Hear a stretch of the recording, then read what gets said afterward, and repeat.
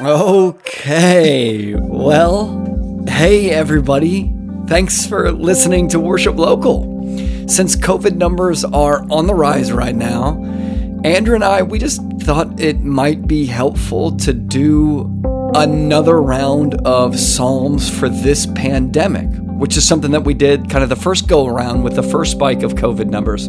What Andrew and I want to do, what we're going to do is we both want to give brief 10-minute reflections of a psalm. And the reason why we want to do that is we want to do this with the hope that it gives you a handle to hold on to in these strange times. As our time around other people decreases, it's absolutely paramount that our prayer time with God increases. Otherwise, our spiritual and emotional health is just guaranteed to implode. And like always, I feel like we've always been like this, but Frontier Church has always been a huge advocate for praying the Psalms, using the Psalms as a starting point for prayer. Because after all, the church has always conceptualized the Psalms as the church's prayer book. So whether you live in Des Moines or elsewhere, we hope this podcast helps you worship local.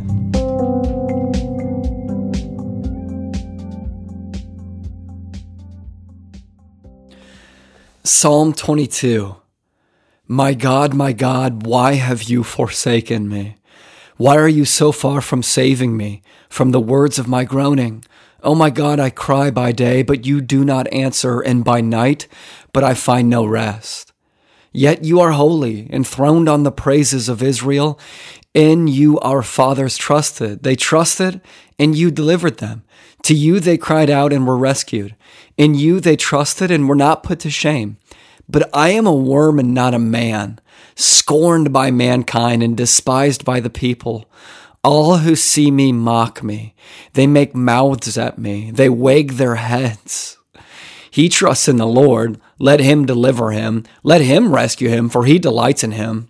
Yet you are he who took me from my mother's womb. You made me trust you at my mother's breasts. On you was I cast from my birth, and from my mother's womb you have been my God. So be not far from me, for trouble is near, and there is none to help. Many bulls encompass me, strong bulls of Bashan surround me. They open wide their mouths at me like a ravening and roaring lion, and I am poured out like water. I am poured out like water, and all my bones are out of joint. My heart is like wax. It's melted within my breast. My strength is dried up like potsherd, and my tongue sticks to my jaws. You lay me in the dust of death. For dogs encompass me. A company of evildoers encircles me. They have pierced my hands and feet. I can count all my bones. They stare and they gloat over me.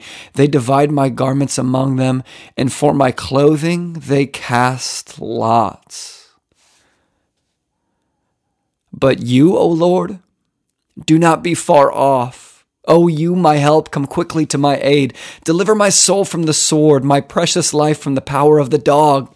Save me from the mouth of the lion. You have rescued me from the horns of the wild oxen, and I will tell of your name to my brothers. In the midst of the congregation, I will praise you. You who fear the Lord, praise him. All you offspring of Jacob, glorify him and stand in awe of him, all you offspring of Israel.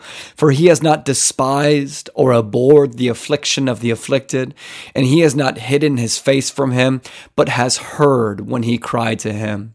From you comes my praise in the great congregation. My vows I will perform before those who fear him. The afflicted shall eat and be satisfied. Those who see him shall praise the Lord. May your hearts live forever. All the ends of the earth shall remember and turn to the Lord, and all the families of the nations shall worship before you. For kingship belongs to the Lord, and he rules over the nations. All the prosperous of the earth shall eat and worship. Before him shall bow all who go down to the dust, even the one who could not keep himself alive.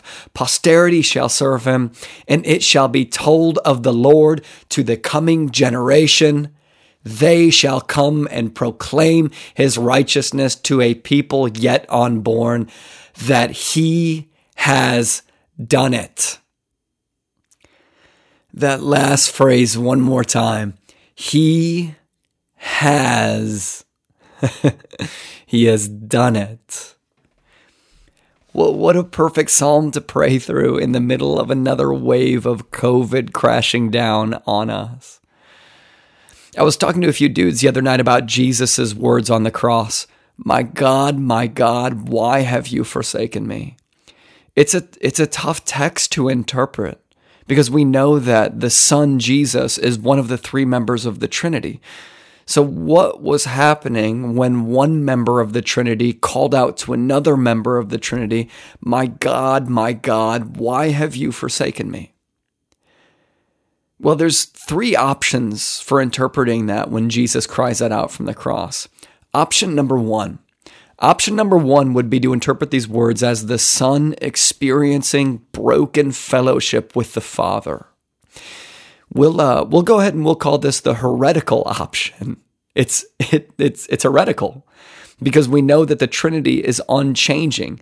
The scriptures are super clear that the nature of God is unchanging, without flux. Theologians use the word immutable.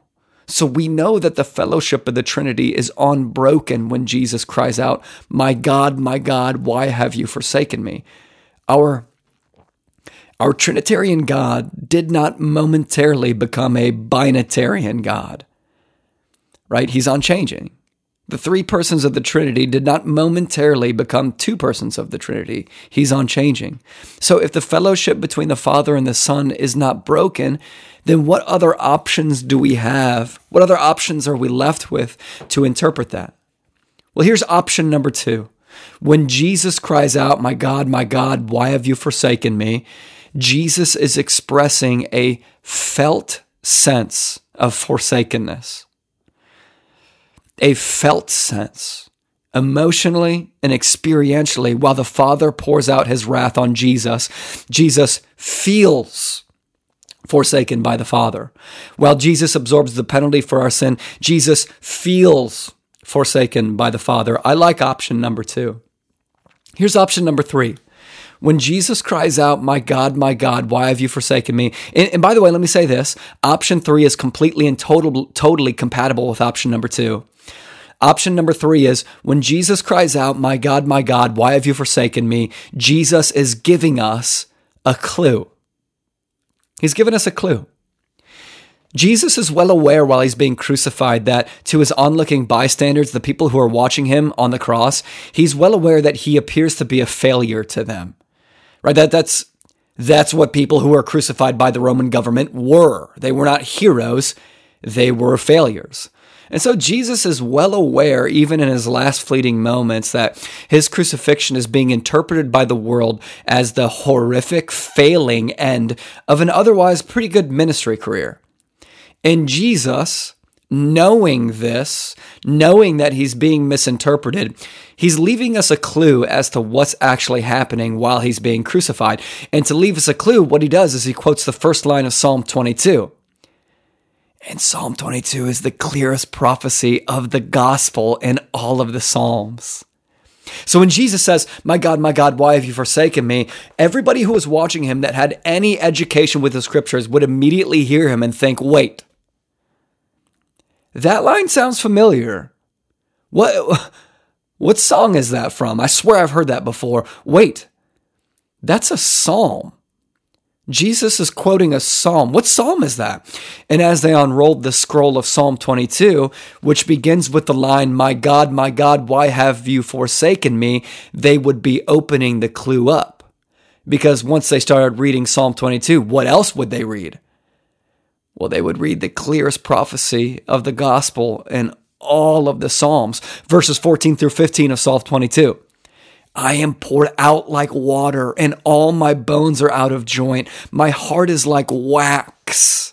It's melted within my breast. My strength is dried up, and my tongue sticks to my jaws. You lay me in the dust of death. Jesus is saying, that's happening to me. And what else would they read in Psalm 22? Well, they'd read verses 16 through 18. For dogs encompass me, a company of evildoers encircles me. They've pierced my hands and feet. I can count all of my bones. They stare and gloat over me. They divide my garments among them, and for my clothing they cast lots. Jesus is leaving people a clue. On the cross, by saying, my God, why have you forsaken me? He's saying, hey, it appears as though I'm a failure right now, but every moment I spend on this cross is a fulfillment of an ancient psalm that foretold of my victory. Go read Psalm 22. Psalm 22 is going to tell you what's happening to me on the cross right now. It's amazing. Psalm 22 is all about the gospel, guys. It's like this. Here's one way I'd explain the gospel. There was, and you guys know I'm a wrestling coach, and it's wrestling season right now. So of course, I'm just going to blunder you with a ton of wrestling analogies moving forward. But last year there was a wrestling meet that I was coaching at, and it all came down to one of the last matches, right? The entire outcome of the meet depended on one match at the end of the meet, and the whole auditorium could feel it. Felt like the air got sucked out of the gym. It felt like the gym was going to explode. Everybody knew that whoever won this match, that team was going to win the meet. So with every takedown in the match, the audience erupted, right? And anytime one of the kids almost got pinned, everybody got up on their feet and screamed. It was pure adrenaline. Pure adrenaline. And eventually, one of the kids headlocked the other kid, put him on his back, and the ref called it a pin. And the kid, right, he gets up, is a high schooler, so he gets up and he flexes, and the fans get on their feet and they roar with applause, and the teammates jump out of their chairs and they run to the edge of the mat and they celebrate with that kid because they know that he didn't just win a match, he won the meet. And I tell you this story because it's an example of how one wrestler's pin earns the whole team enough points to win the meet. Right? I tell you this story because even if you were on the junior varsity team and didn't wrestle in the meet, you still get the points that he won because you're on his team. Even crazier, if earlier in the meet you lost your match, you still get that teammate's points because you're on his team. So that means that all of the applause, all of the cheering, you get it all. It gets credited to you. It goes on your scoreboard just because you're on his team. And that's the gospel. If you're a Christian, when Christ was crucified victoriously, you get the points that Jesus earned on earth. His points go on your scoreboard because you're on Jesus' team. By grace through faith, you get Jesus' victory on the cross. You get the applause.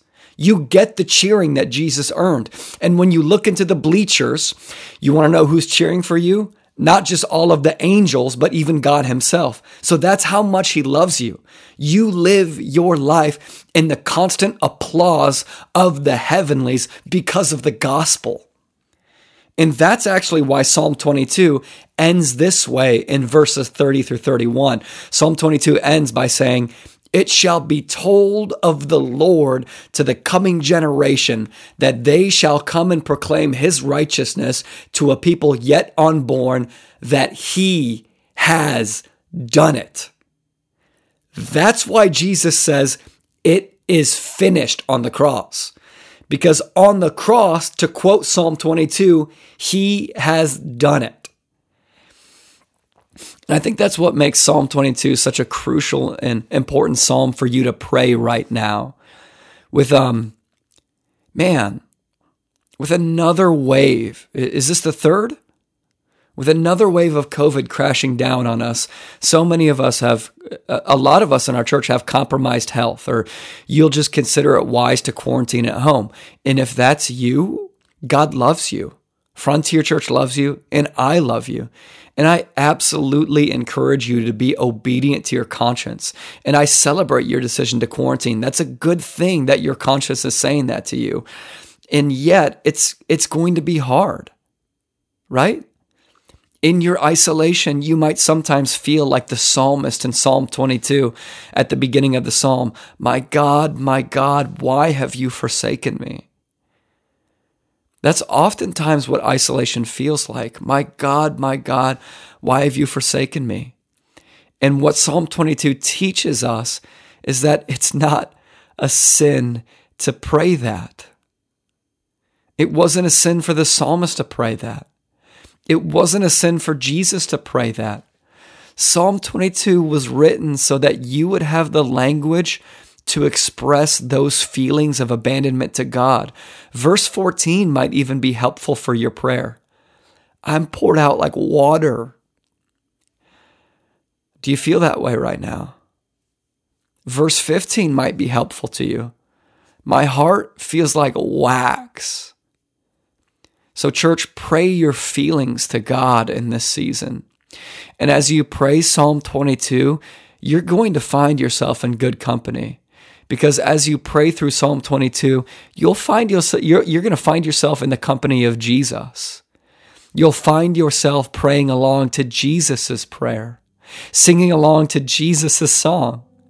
And the best part is that what was true of Jesus is also true of you. That no matter what you're going through, though your fellowship with God might feel broken, it's not. That's only a felt reality. The Father will never leave you. He'll never forsake you, no matter how much it feels like He has. God loves you, Frontier Church. Pray Psalm 22 this week.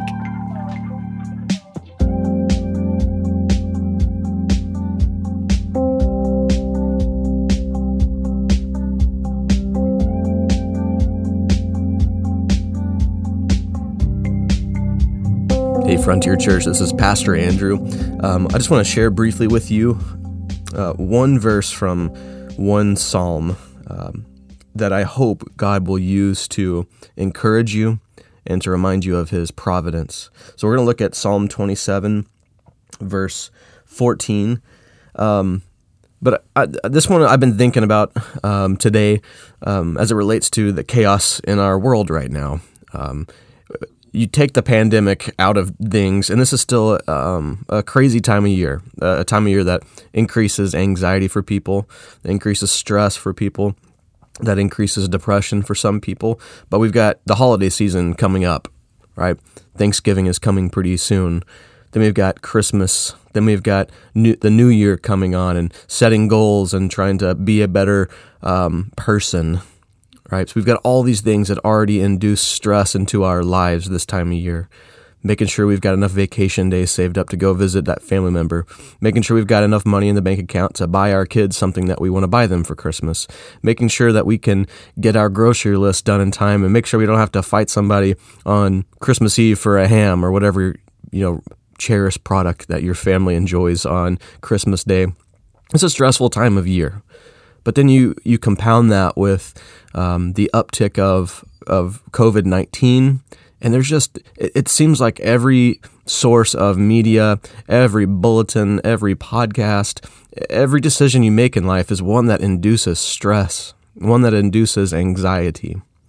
And I hate that, right? That's not the way that God has intended things to be. But in the midst of anxiety, in the midst of chaos, in the midst of stress, He meets us. And He reminds us of the promises that He has given us as His people. So I want to read this verse from Psalm 27 briefly, and then just walk through it a little bit, and then I want to pray for you. That's all I want to do. So here we go. Psalm 27. Wait for the Lord. Be strong, and let your heart take courage. Wait for the Lord.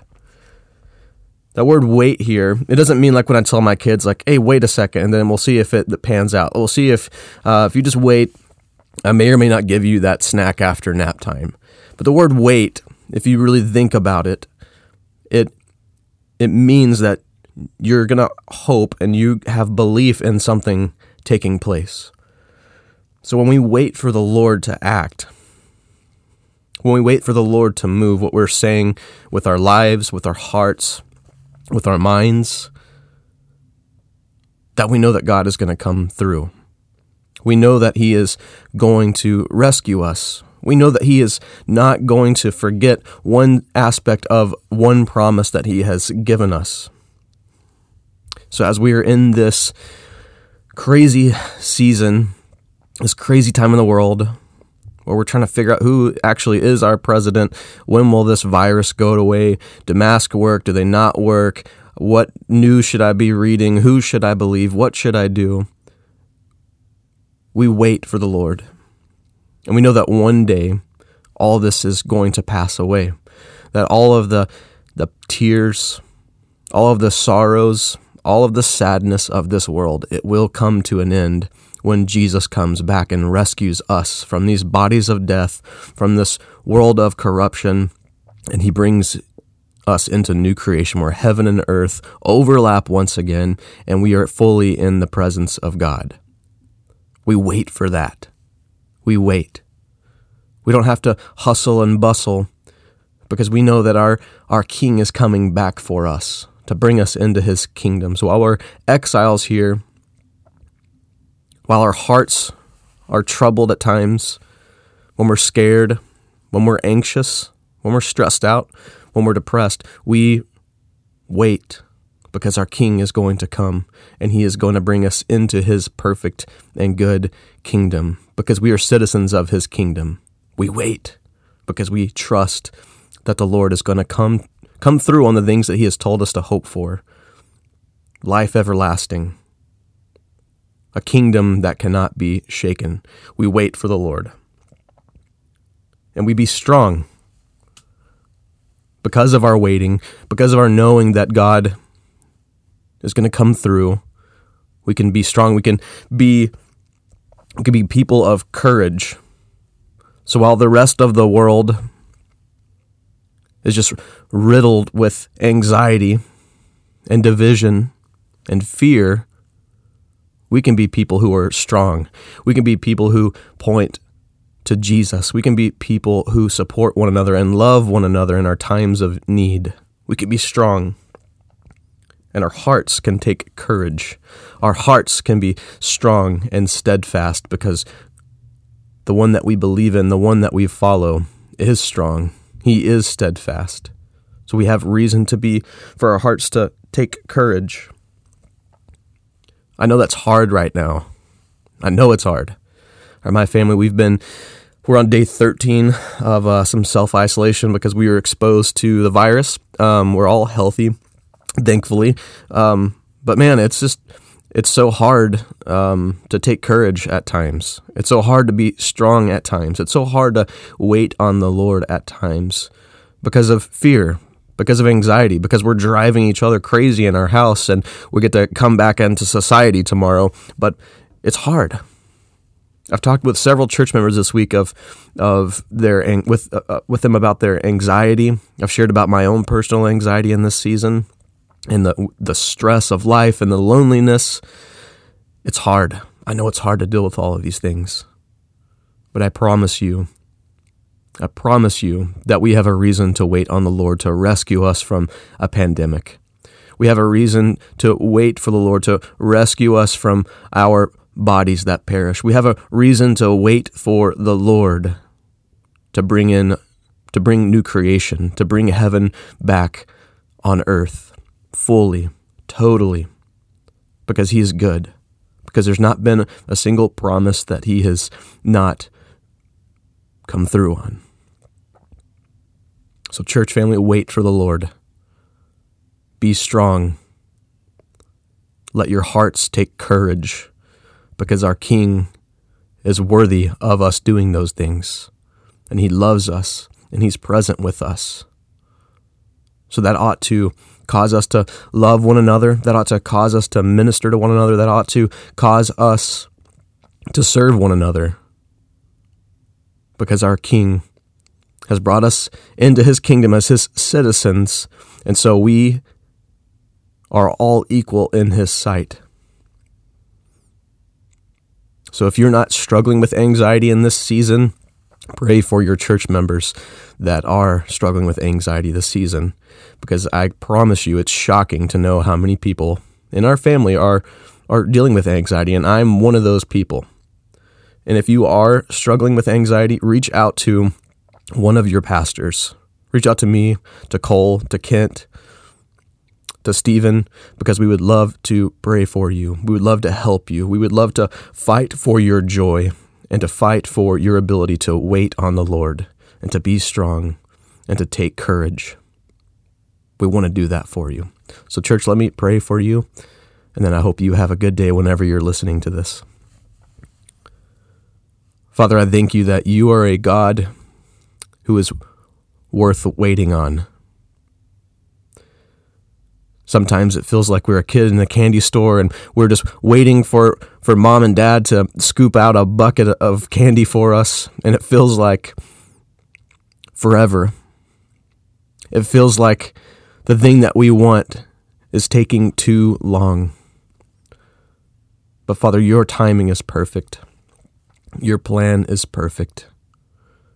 You sent Jesus for us to rescue us from sin, to purchase out of our slavery to the kingdom of darkness, and you have brought us into your kingdom of light. And Jesus was crucified. He was buried.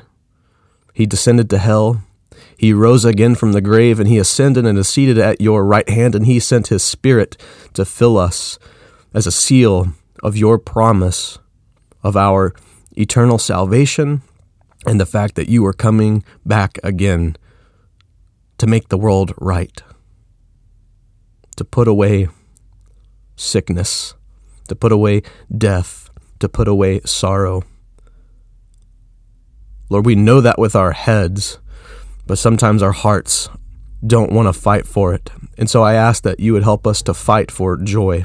You would help us to fight for the ability to wait on you, because you are worth waiting. It's in the name of your Son, Jesus, and by the power of his Spirit, I pray these things and ask these things of you. Amen.